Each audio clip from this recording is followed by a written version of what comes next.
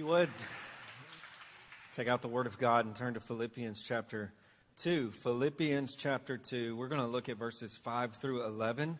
Continue our sermon series, Joyful Witnesses. Last week we talked about unity in the church, that if the gospel is true in the church, we will naturally be of one accord because we're all living out the gospel. We're loving. We're being merciful. We're being kind, compassionate to one another because that's what the gospel does in our life. And we are bound by the gospel. This week, we see where all of that is rooted. As Paul gets so deep here theologically in explaining what we call the incarnation of Christ, the infleshing of God Himself, and how we are to model that as we live out the gospel in the church. This is what it looks like, considering the needs of others as more important than ourselves.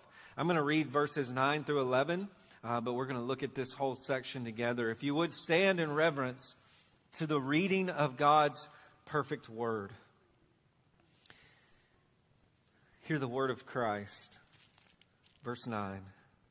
Therefore, God has highly exalted Him and bestowed on Him the name that is above every name, so that at the name of Jesus, every knee should bow in heaven and on earth and under the earth, and every tongue confess that Jesus Christ is Lord, to the glory of God the Father. Oh God, I pray today that we would see Christ in all of His beauty, in all of His glory, in all of His majesty, but we would truly see it because He is majestic and He is glorious and He is beautiful because He became humble. His humility, He lowered Himself for our good. May we see that and take great comfort, great joy. May we take and have great hope in the one who had it all, has lowered Himself to give it all to us. It's in the name of Christ we pray. Amen. You may be seated. Well, since it's Father's Day, I thought I would begin with the story of the time where my dad was the most disappointed in me that he's probably ever been. Probably the angriest at me that he had ever been. Many of you know, growing up, my dad owned and worked in a welding shop. And he taught me how to weld at a young age, and I often went to work with him and worked alongside him. And then when I was 18 or 19, there would be times where he would go out and run errands and go look at other jobs. And it just so happened there would be times where he would leave me in charge of the shop, and I always felt, I felt large and in charge. I'm the boss now. And there was one day he left me alone with a man named Red. Now, imagine all the men that you've heard with that nickname Red, what they look like. Well, he looked just like that. He looked exactly like Willie Nelson. And Red lived a lot like Willie Nelson, except without the guitar. And over time, Red, he became very physically weak, and it's hard to work in a welding shop if you're not very strong. And I had to work with Red a lot. And over time, I would get very irritated with him. I would ask him to help me move things, and he just wouldn't do it. He would say, I can't. I'm going to hurt my back, and I just can't. And over time, I would get frustrated with him. So on the day my dad left me in charge, that was not good for Red, who was very older than me. And even talking about it, it's an awkward situation because I asked him to do something, and Red said no. And I said, well, Red, you can get your stuff and leave. And I didn't think he would do that, but he did. And so essentially, while my dad was gone and he had given me the reins, I fired someone, which is not something my dad took kindly to when he returned. And he began to ask where Red was, and I told him what happened. And my dad never loses his temper. I can't really remember ever seeing my dad that angry except that moment when I said that. And I began to hear why this had never happened to Red before. And he had worked in this shop for 20 years, and he has been extremely loyal. And who in the world do you think you are? And I'm feeling horrible in that moment. And then he even made it worse because he got to a point and he said, do you know what Red's life is like when he's not here? And he really needs this job. And this job that I provide for him, you just took it away from him.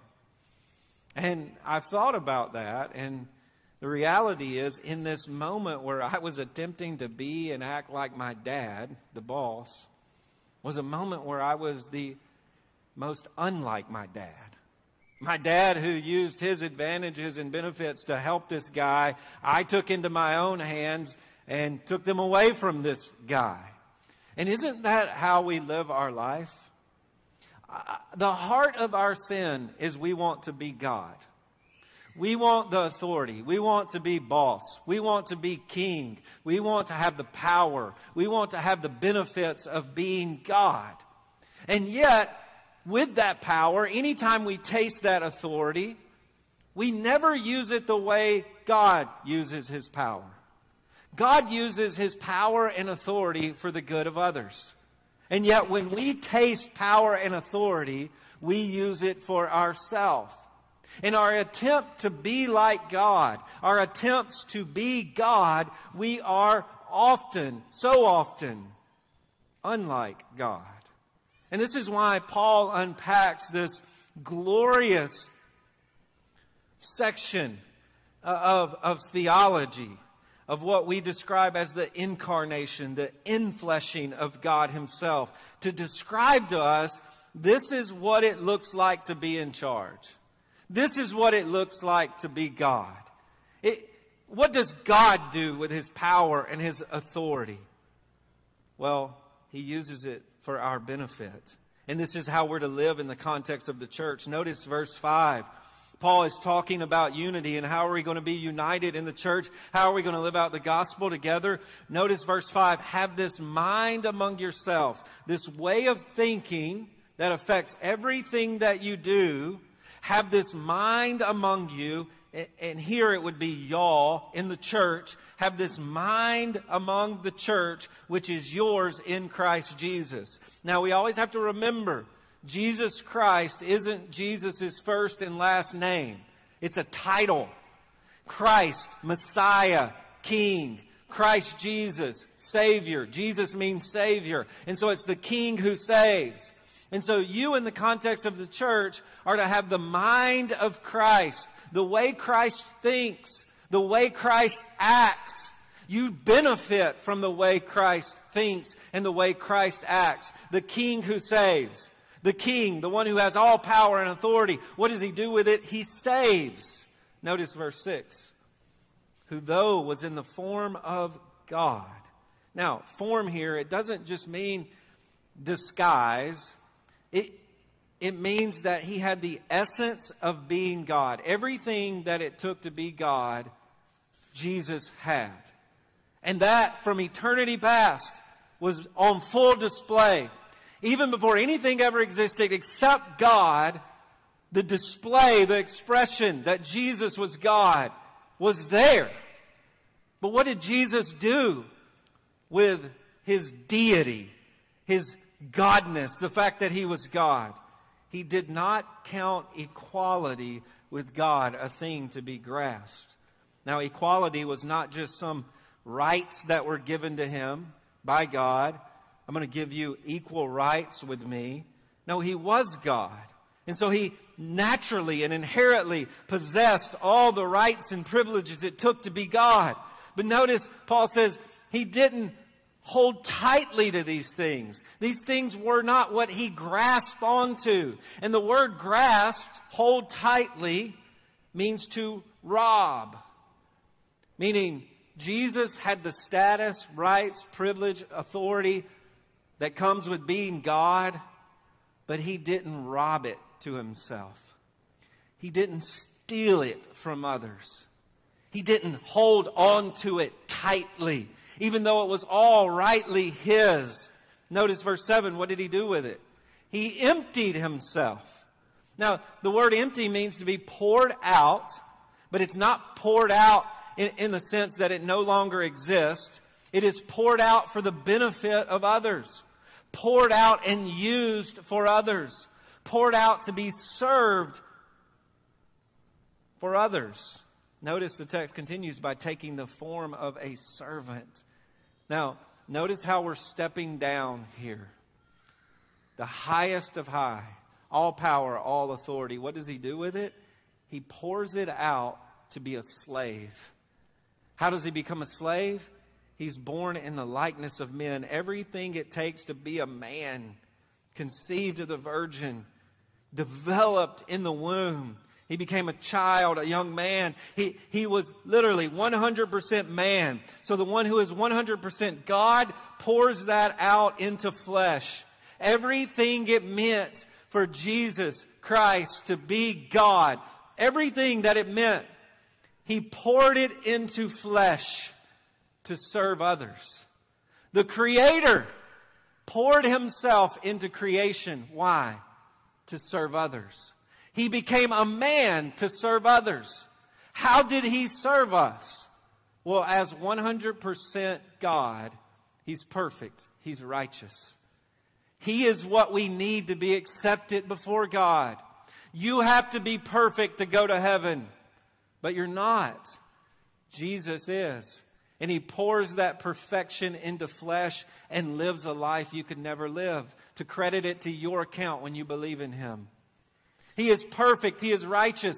He is the only one who can die for sin. How does He die for sin? He pours it into flesh. 100% man on the cross, dying for sinners. And when you believe in Him, His death is credited to you. Your sins are forgiven. And it is as though you've never sinned and you always obeyed before God. That's how He serves you. And Paul says if you're going to be united in the church, you got to have that same mind where you are taking your status, and now your status is a child of God. In the Son, you are the Son. God is well pleased in you. The same way He loves Jesus, He loves you. All rights, all privileges, all authority that Jesus has have been given to you. And so now, what are you going to do with that status? The same status Jesus has before God, what are you going to do with it? Well, Paul says you got to have the same mind that Jesus had. What does Jesus do with His status? He pours it into flesh to serve others. So in the Son, you pour out your status to slave for others. So you go from the highest high to the lowest low for the sake of others. And the gospel frees you to do that. You're not clinging to your status. Your status is secure in Christ. And so you are free to serve others. Now think for a moment about the status you have in the world. Think about what other people call you. Think about the folks who are dependent on the decisions you make. Now, some of you have gone to school. Some of you have worked hard. Your supervisors, your teachers. We got parents here, moms and dads. And we have been given this status. In the providence of God, we have certain privileges and authority and status. How are you using your status for the sake of others? Are you clinging to those things for your own name? Look how wise I am. Look at all I've worked for. I want more recognition. I want more power. I want more authority. Do you use the power you have for your own benefit because you get that little adrenaline rush by just telling someone else to do? You may be second to the lowest on the totem pole in the office, but you at least get to tell somebody to sweep the floors. And when you do that, man, you feel so good. What does Jesus do with His status? He lowers Himself to those lower than Him to serve them. Do the folks you're around on a daily basis know that even though your title may be greater than theirs, you are willing to serve them, to pour yourself into their life? Do your employees know that? The young lady who's going to come in tomorrow morning and she has had a rough weekend and her head is throbbing. Does she know that you care so much about the glory of God in Jesus Christ that you're willing to sit down and talk to her about those things? Because it's not just about your status. You exist for something greater, and you are willing to lower yourself for the good of others. Parents, you are setting the priorities for your kids for the rest of their life. Do they understand that that status is a gift from God that has been given to you, and you're going to leverage it for their good and the glory of the gospel? Do they feel that? Or are you just some sort of distant dictator? Are you just some sort of pushover that's coasting?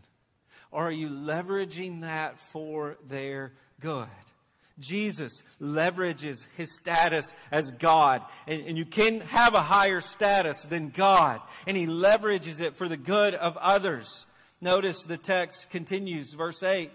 And being found in human form. So He's gone from everything it takes to be God to now it's everything it takes to be man. And He is expressing this manhood in human form. Notice what He does. We would say at this point, God becoming a man, that's humble enough. Pouring Himself into flesh, oh, it gets worse than that. Humbled. The word humbled means to lower yourself. There's all kinds of definitions for humility. In Greek, in Hebrew, there's all kinds of different definitions. But every definition of humility includes the word low or lowly. And it means to lower yourself for the benefit of others. And that is how Jesus is described. So He's in human form, but He's not just lowered Himself to human form. He gets even lower by becoming obedient. And the word obedient is connected to the word slave. To slave for others. And we see the picture of Jesus slaving for others before the crucifixion, where He takes the basin and towel and He begins like a slave to wash the feet of the disciples, including Judas, who would stab Him in the back. So He becomes a slave. But it gets even worse than that. To the point of death. How far did He go to obey? Death. Death. Separation from God. Separation from the goodness of God. What we all deserve. God created this world and He gave it life. Think about this. The creator of life, the Word that brought life into the world. He takes death upon Himself. Something that He didn't deserve. He separates Himself from the goodness of life in the world. That's how low He would go to serve as a slave. But it gets even worse than that. Even death on a cross. So He didn't just die. He died on a cross. A humiliating death. Lynched. Executed. On an instrument of torture.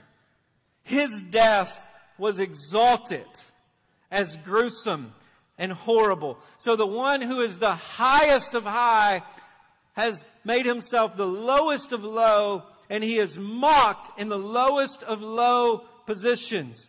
He's championed as a criminal. He's lifted up as a scoundrel. The one who is righteous, God Himself, is the lowest of low in human form. Not just a slave who's serving others. One who is dying for others, and He doesn't deserve to die. And Paul's point here is there were no limits.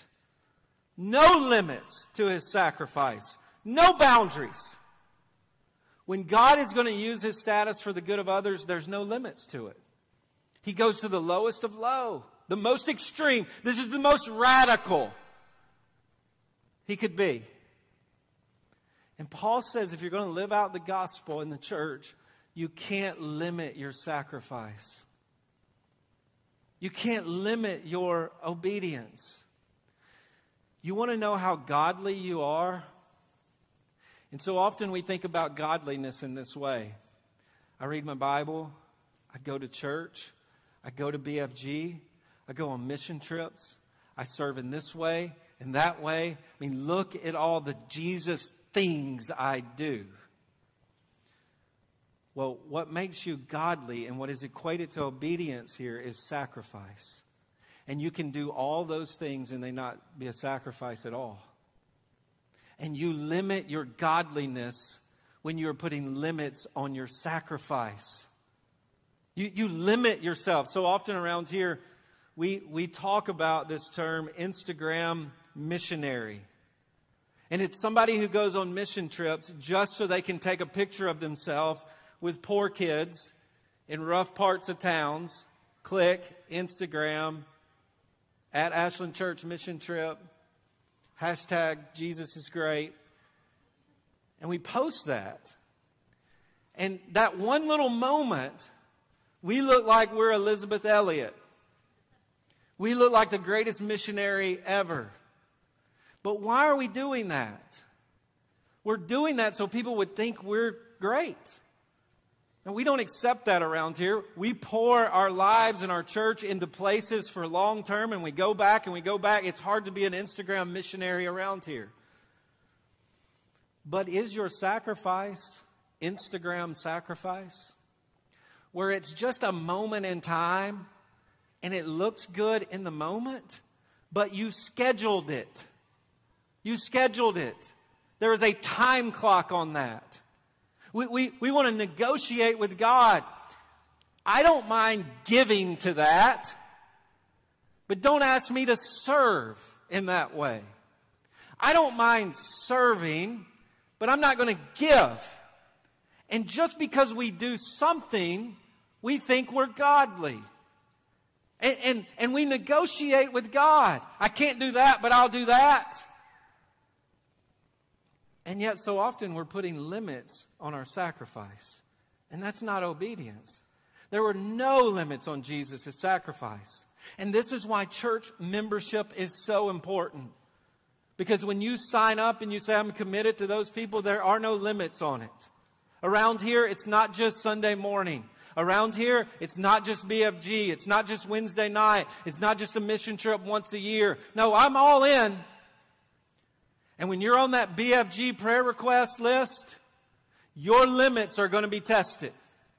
Because someone's going to put up a prayer request. And they may not be asking for help in the moment, but you're going to read the prayer request and you're going to go, they need somebody. And in that moment, we're going to see how Christ-like you are. Are you willing to drop everything for them? Are you willing to be there even when it's very inconvenient?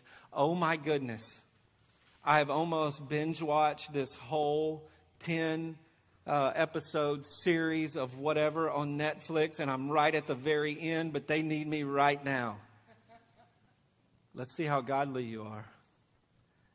Let's see how Christ-like you are. Are you going to cling to that? Or are you going to serve others? Are you putting limits on your sacrifice? Paul would say if you're doing so, you're putting limits on your joy. Jesus is the most happy person ever, and yet he sacrificed the most ever. Notice he continues, what is the result of that? Therefore God has highly exalted him and bestowed on him the name that is above every name. Now this is mind-blowing. And in the first service, I didn't explain it like I wanted to. So I'm going to take a little time here. So we got plenty of time. There's not a service, not a 12 o'clock service. We got plenty of time here.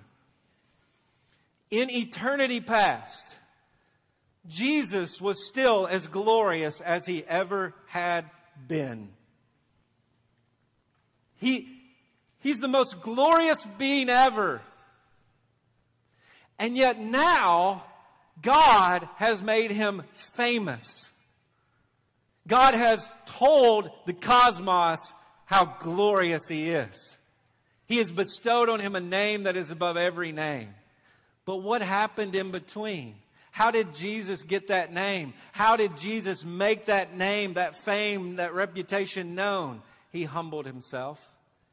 He's the only one who has come to earth in flesh, being 100% God and suffering and sacrificing for one another. He has the name that is above every name. He is the most famous. Everyone knows about his glory. Everyone knows about his reputation now. Why? Because he humbled himself. So if you want to be exalted, you have to be humble. If you want to be high, you have to become low. Humiliation leads to exaltation. This is the way God does it. And if you don't want to be humble, you will never be exalted. Ever. Notice the text continues. So that at the name of Jesus, the word Jesus means Savior.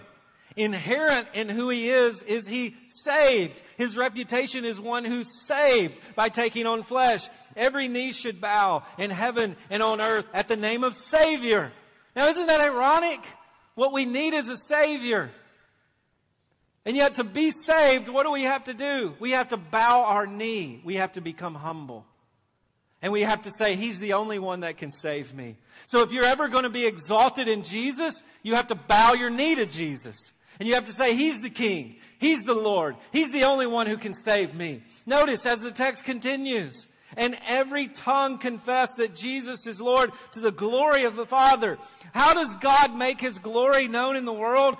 Through the Son. The Son who defeats sin and death, who is raised from the dead. And by you bowing before Him. Do you see how God's glory and your good come together? I'm going to make sure that God is made superior to me. Because that's what God created the world. That He would be lifted up in all His glory, all His power. How do I do that? I bow my knee to Him. But in bowing my knee to Him, I'm saying Jesus is the one who's made His glory known. And when I say Jesus made His glory known, guess what? He saves me. And so my good and His glory come together in the gospel. But Paul also makes a point here. Every knee and every tongue in heaven and on earth and everywhere will bow before Jesus to say He's Lord. And the point is, you can humiliate yourself before Him now, or you will be humiliated later. God's goal for human history, and our lives would be a lot easier when we realize this, is to make Jesus known as the King who saves. That's the goal. This thing's going to take a lot of twists and turns, but at the end of the day, Jesus is going to be lifted high as the only one who could save. And you can bow before Him now and acknowledge it, or you will bow before Him later in judgment. And it will be too late. The King who saves, Lord of all, will be your Lord in judgment forever. But isn't it good news that He humiliated Himself for our good?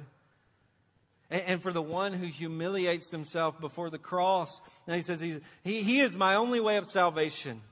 He has been humiliated for me in crucifixion, and I was crucified in Him. I've been raised up in Him, and I will be exalted in Him. You who will become, who if you would become humble, if you would humiliate yourself, your humiliation will lead to your exaltation in Him.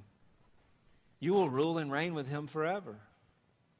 And if that's true in your life, isn't it so silly that you cling to your status? And that you try to exalt yourself now? Isn't it silly that the one who was highly exalted lowered himself and now He's higher than any? His name is more famous than anyone else's name, and it will be through eternity. And when you believe in Him, your life is wrapped up into His fame and you will be highly exalted with Him. Then why are you so intent on grasping for exaltation now? Pushing others down. So you're just a little bit higher than them. Like little bitty ants stepping on top of each other. You're still so small. When you push one another down, Paul would say in the church, when you gossip, when you slander, when you subtly question others, when you got to get the last word, when your opinion is the only opinion that matters, and you talk over other people, and you're the well actually guy in the room. Everybody's talking. Well, actually, I got to assert my opinion here. So I come across as sharp. Why do you do that? You're still just a little ant trying to step on other little ants. And yet, in Christ, you will be exalted with Him forever, higher than you could ever. So now you're free to humble yourself and serve others. Do you get that? You don't have to fight for the power. You don't have to clamor for exaltation now. Who cares if everybody sees how pretty and obedient your kids are on Facebook? Woo, they liked it. A zillion years from now, you're not going to remember that like. But in that moment, you felt the exaltation. And God would say, oh, you're going to be exalted in Jesus, and it's going to blow your mind. Quit fighting for the likes. Quit working for exaltation now. Humiliation, serving others. Talk more about the good that's going on in others' life. Why would I talk about her? Well, you know what she did so many years ago? Why would I talk about how great she is and what a good job she does? No, she deserves to feel humiliation for what she said and did. Well, you don't have to fight for that in your soul. You're free to let go of it and encourage others. Humiliation leads to exaltation. And Paul said that's how we ought to live in the church. And dads, that's how we have to live in our homes. Dads and men who have been given leadership roles in the context of our church, and you are spiritual fathers to other people, and you are leaders here. God has given you a status. He has given you privilege, and He has given you authority. And He has given you influence. And the question for you today, men, is how are you using it? For yourself or for others? Because you have status in Jesus. So you can let go of anything you're clamoring for now. As men, so often we daydream. And this is not always a bad thing. We daydream about bigger and better things for us. And sometimes it can be self-pity. Life isn't the way I wanted it. Look at my life now. I should have achieved more. I should do more. I should accomplish more. And yet, dads, you have the privilege and status of dad. What else would you want? You have the opportunity to influence generations. How are you going to do it? Well, don't cling and clamor for more status. Humiliate yourself. Exhaust yourself for the good of your family. Some of us forget the nature of fatherhood is that you can't care about yourself first and foremost.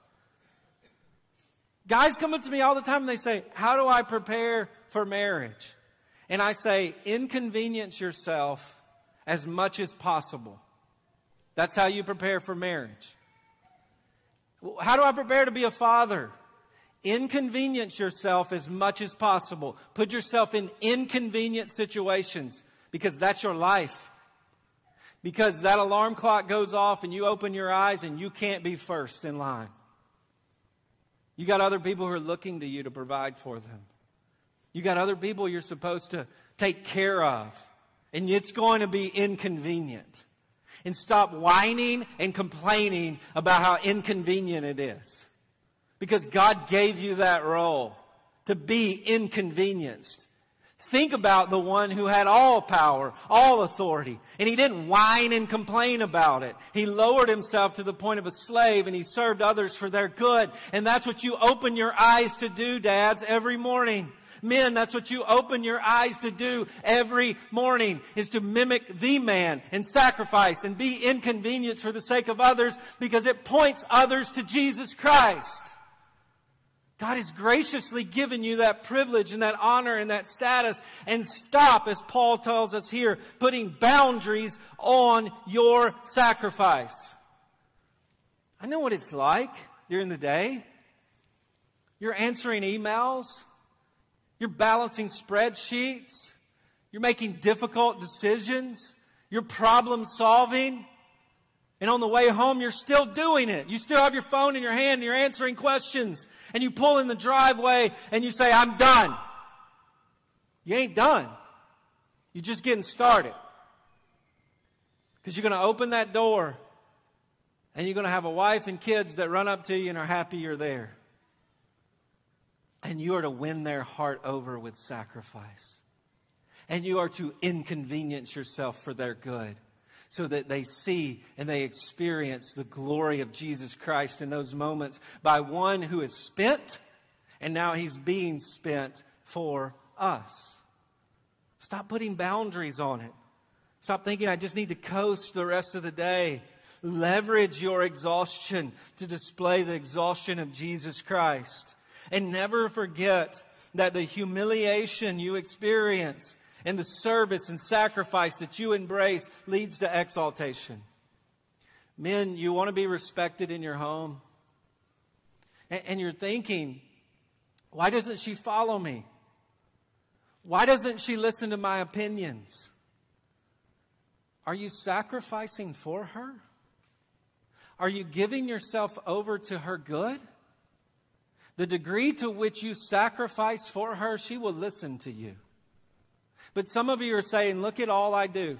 Look at all I do. Why? And so when you think, let's do this, she says, why am I following? Why? All you do is complain and whine. I don't know if you make that decision and it's the wrong decision, are you going to fix it? No, but someone who's cultivating sacrifice, I'll follow you wherever you want to go. I will respect you. You want your kids to listen and obey you? Sacrifice for them. Quit being a pushover who's coasting. Quit being a distant tyrant. I was being interviewed yesterday for a podcast on fatherhood. And they said, you've been a dad for 19 years. Been in ministry 20 plus years.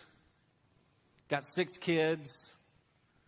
What advice? What's one thing you would tell dads to do? What's one bit of advice you would tell them to do? And I thought back when I first became a dad. And man, I'm a planner. I had a list and I had a plan for all these kids over here. This is what they're going to look like. They're going to know the Bible. They're going to believe the gospel. They're going to be well-mannered. Yes, ma'am. No, ma'am. They're going to do all these amazing things, and we're going to be disciplined, and we're going to make it happen, and here's the plan. And you know what? That plan wore me out. And I know it wore them out. I know it wore them out. And so I answered the question. I said, just be present. Just communicate you love them, not in your list and your things and your expectations. Whatever you're asking them to do, if they don't see someone willing to sacrifice and die for them, they're not going to listen. You're a distant tyrant or you're just a pushover who's coasting. But if you're willing to bear the brunt for them and be inconvenienced for them, and you tell them to do hard things and things they don't want to do and things that they think, oh, this is the best thing for me in this moment. And you're saying, no, we shouldn't do that. They will look at you at the end of the day and say, that man will die for me. So I know he wants my good. Inconvenience yourself. Sacrifice. Humiliation leads to exaltation. You want to be exalted in respect in your home? Sacrifice in your home. And let me tell you, dads, I certainly don't have it together. Every day, as Patrick said in that video so eloquently, and yes, Patrick Houston was eloquent in that moment, when he said, you just feel like you're hanging by a thread. There are days where I feel like the thread broke. And there are days where I reach out and I want it this way. I want to be boss. I want to be authority. God, let me call the shots. And in those moments where I'm trying to be God, I am most unlike God. Because it's not about me. But here's the good news, guys. I know this about you, men here. You just want somebody to tell you they're proud of you. I know that. You don't want your family today to sit around and give you a mug, greatest dad ever, card, best dad ever, thank you for taking me here, doing this, thank you. You want somebody to look you in the eyes and say, I'm proud of you. And I want you to know as your pastor, I'm proud of you. This church is full of men who sacrifice constantly. Full of them. And it is such a delight to be a pastor of this church. And I am proud of you. Families, tell Dad you're proud of him today. Because here's the gospel truth. in Christ, men, God delights in you as sons. He's proud of you. The same words that came from heaven, that rested upon Jesus at the Jordan. This is my Son in whom I'm well pleased. If you are in Jesus, God is well pleased with you. And live there.